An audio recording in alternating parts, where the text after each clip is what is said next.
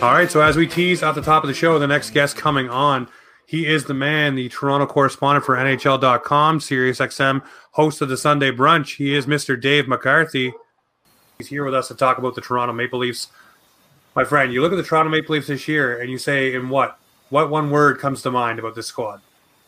One word. That's a really good question. I would say pressure. I think there's pressure on this team right now to finally find a way to get it done. Under this iteration of the group, the Matthews, Nylander, Marner, if you even want to throw in by an extension Tavares era, there have been very high expectations on this group, but they have yet to find a way to achieve any kind of tangible success. And quite frankly, I don't know how much longer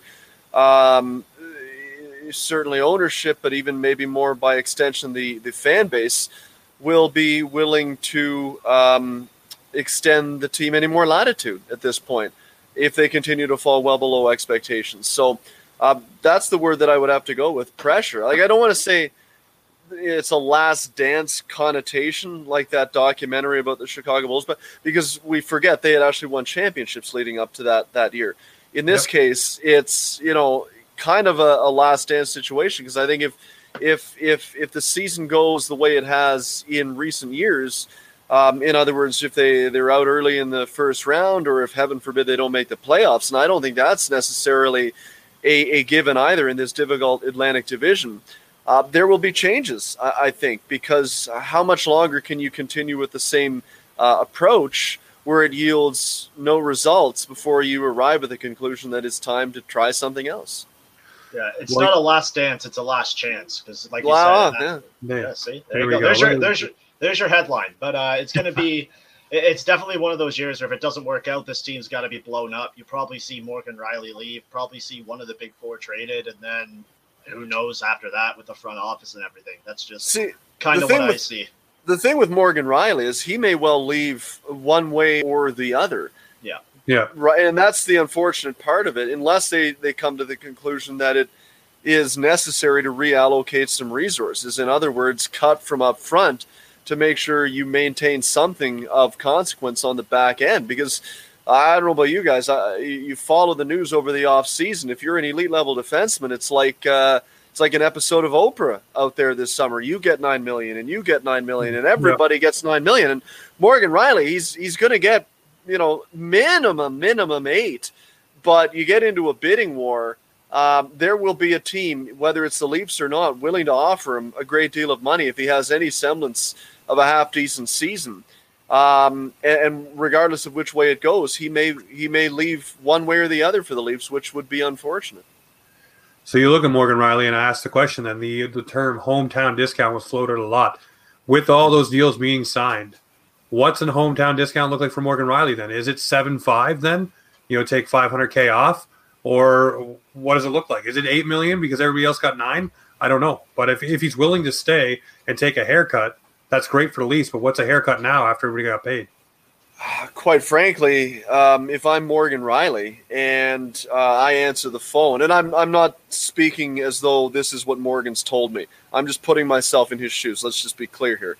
But if I'm in his shoes and I get a phone call from Kyle Dubas and he says, "Hey, Morgan, look, we really want you around, but look, you got to log on to capfriendly.com, have a look at our cap structure. We're kind of up against it right now.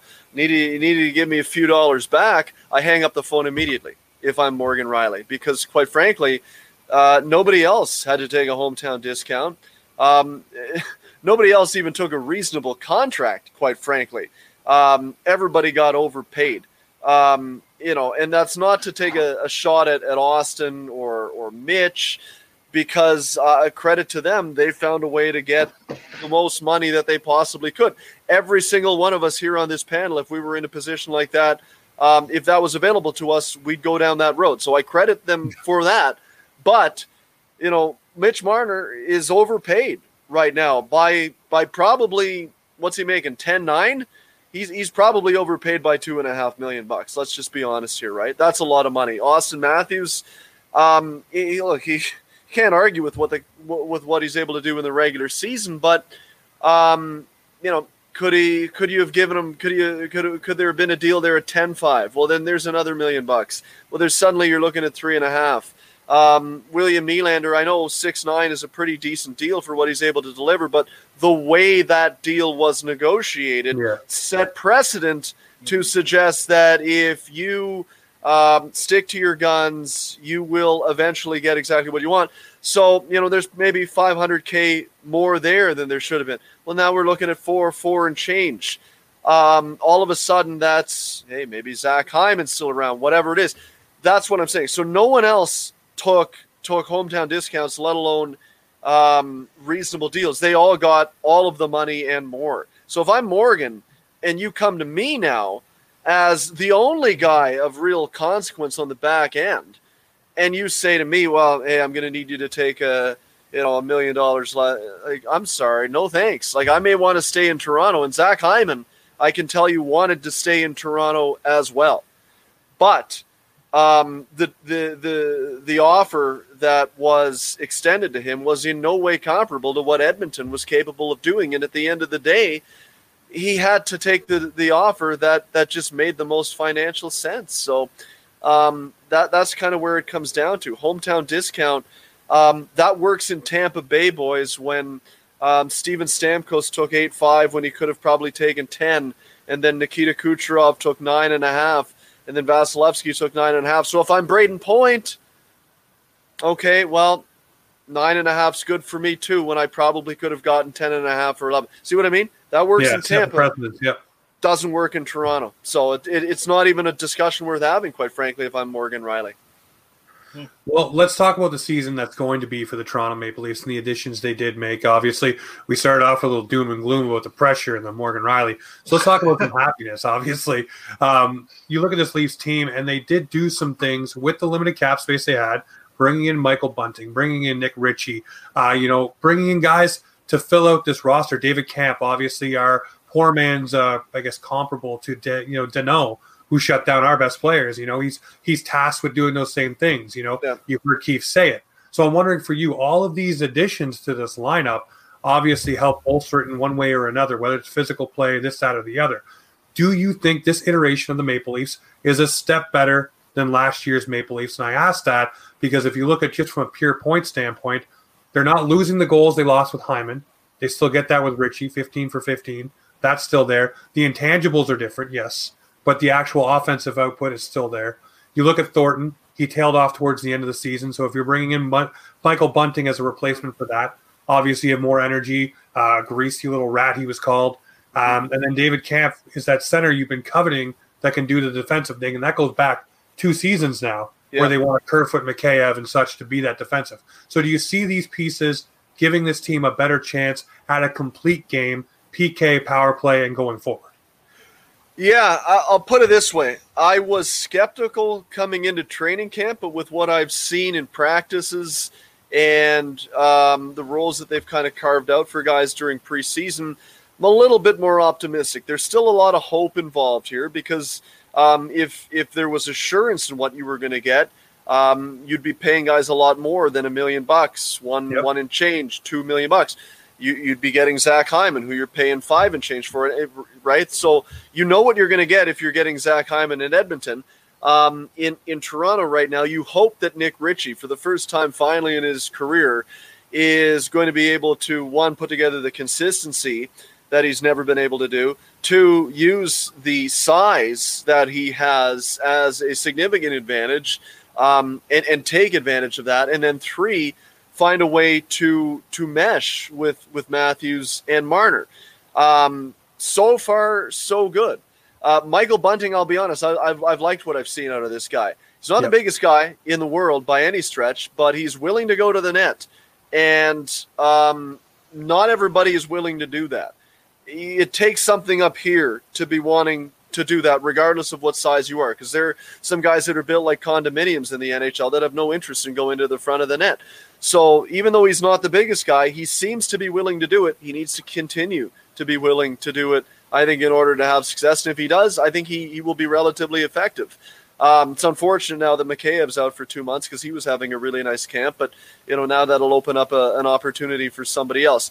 David Camp, I can tell you, the management group of this team has been eyeing for quite some time, and they've identified him as a guy that, as you said, can take on some of those minutes to try to shut down other teams' top players. And what that does is it might lessen the load, unburden a guy like John Tavares, so to speak, in having to take on some of those heavier minutes, and Austin having to take on some of those heavier minutes, so that it frees them up for more production offensively. A lot of teams are starting to go down this road.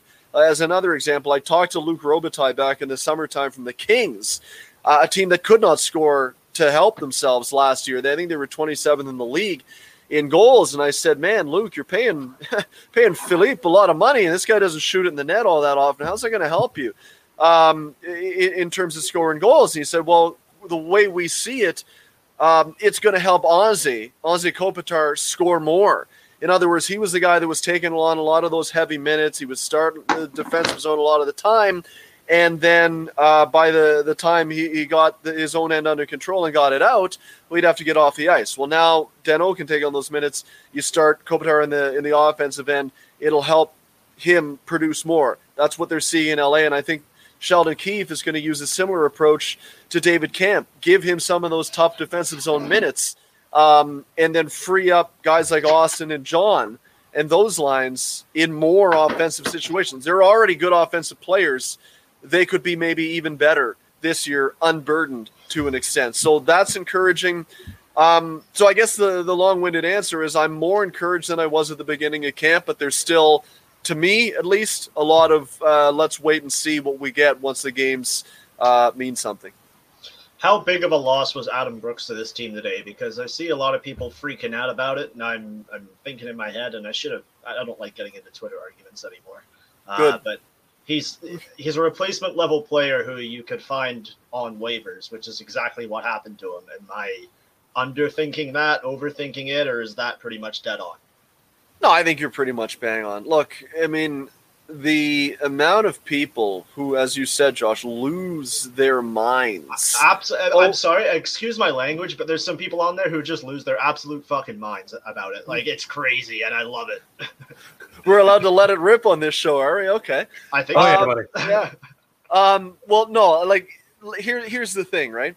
If you're on waivers, it's that the team doesn't see a role for you right now within their top 12 or 13 forwards. Mm-hmm. What does that mean? It means that they think they've got other guys who are better than you. So name me the last time a team has won the Stanley Cup or not based on the comings or goings of a 15th forward. Okay, do you see what I'm saying here? Yeah. So, look, Adam Brooks is a nice player. I thought when he got in the lineup last year, I thought he was pretty good. I liked what I saw out of Adam Brooks. But then you sit back and you ask yourself, okay, well, if you wanted to keep him around, in other words, not put him on waivers, who's coming out of this lineup? Well, can he take on David Camp's minutes? Well, no, I don't think he can. I don't think you want Adam Brooks going up against Braden Point and Nikita Kucherov, or Patrice Bergeron, or Nick. You know what I mean? You don't want him going up against that. Okay, well, what about Jason Spezza? Do we want him centering the fourth line? Well, no, because Jason Spezza can, one, he help you in a variety of ways. One, he's a great face-off guy. He's far better than Adam Brooks in that role. Two, he's a guy that essentially quarterbacks the second power play unit and was quite efficient in that job last year. Three, has proven himself to be a relatively productive penalty killer. And four, quite frankly, at even strength for the amount of minutes that he gets, is damn productive. So, okay, well, we don't want Jason Spezza coming out of the lineup. Could you have maybe put Adam Brooks in on the wing instead of Michael Amadio? Maybe there's a debate there to be had. The management group opted to go in a different direction. That's really the only debate that I think is worth having. Mm-hmm. But maybe they came to the conclusion that they didn't like him on the wing. They wanted him at center, and they liked Amadio on the wing more. So Brooks. But, again, the fortunes of the Maple Leafs will not rest on the shoulders of Adam Brooks, whether or not he was retained or not. It'll rest on the shoulders of Matthews and Marner and Nylander and Tavares and Morgan Riley and Jake Muzzin if Jack Campbell can give him a save and those type of guys. Adam Brooks is depth. He's nice depth, but now you don't have him here. You find somebody else to fill that depth. Yeah, he's going to go score 30 in Montreal now, so good luck to him. It's just the way he was scoring on Wednesday night. Yeah. I want to ask for sure he's going to score on Wednesday night. It has to. I want to ask you, we spoke with Terry Koshan towards the end of last season with the exit interviews and stuff like that. He said the vibe around the room was different. That loss hit the team differently. Now that you're around the squad again and obviously seeing these guys going into this season, what's the vibe like there now with these guys? Is that energy still there where they don't like the taste that was in their mouth and they really are setting out to prove something? And is that energy starting to feed through this team? I will say that there is, to me, a remarkable lack of hangover from last year. And I say that as a positive thing. What I get from the group is that guys understand what is before them now. And like we talked about earlier in the chat, if they don't find a way to get it done, I think there's an understanding that there will be changes. But what I don't see is, sort of a moping or a whine, certainly not a whining, but an over-concentration. A paralysis, I think, would be a better term to use with what happened last year. And that is a good thing because you don't want to go into this season being paralyzed by what happened last year. And there was a little bit of talk about last year, first 2 or 3 days of camp. And then since then, the guys have made it clear, Sheldon Keefe has made it clear that he's really no longer interested in entertaining questions about last year, and it made it even more difficult when the Amazon documentary came out there on October 1st. You're going to get asked about that, and he answered a few days of questions, and then he was like, "Look, that's last year. We're not talking about that anymore. Now we're going to channel ahead to this year." And what I liked what Sheldon Keefe said, and I thought this was really moving isn't the right word, but a profound quote. He was asked, look, because I think we can all agree here, the regular season doesn't matter, right? If they win 65 games and then lose in the first round, no one's going to sit back and say, oh, man, what a regular season, 65 games, that's something, a record set, all that. No one's saying that. They lost in the first round, doesn't matter. But He was asked, if you could get into a time machine, I bet you'd like to do it so that you could just get right back to the playoffs and then prove yourself once and for all. And he said, no, even if I had that opportunity, I wouldn't want to do that because what happens in May in the first round of the playoffs will be determined largely on the habits that we set for ourselves throughout the 82-game regular season.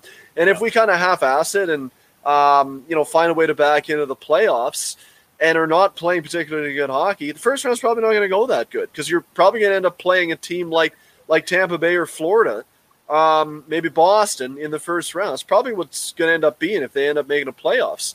If not them, a team in the Metro. And there's some legitimate teams in the Metro division through a wildcard matchup.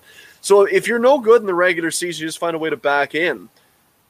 You're not going to have the success that you want. You need to lay good foundation. You need to lay good habits during the regular season, and it starts today, 2 weeks ago when he said it. But I get what he was saying. That to me, one, he recognized what happened last season, but now two, it's how do we correct that? And the only way we're going to do that is to start today and build right throughout the regular season to hit the ground running in the playoffs.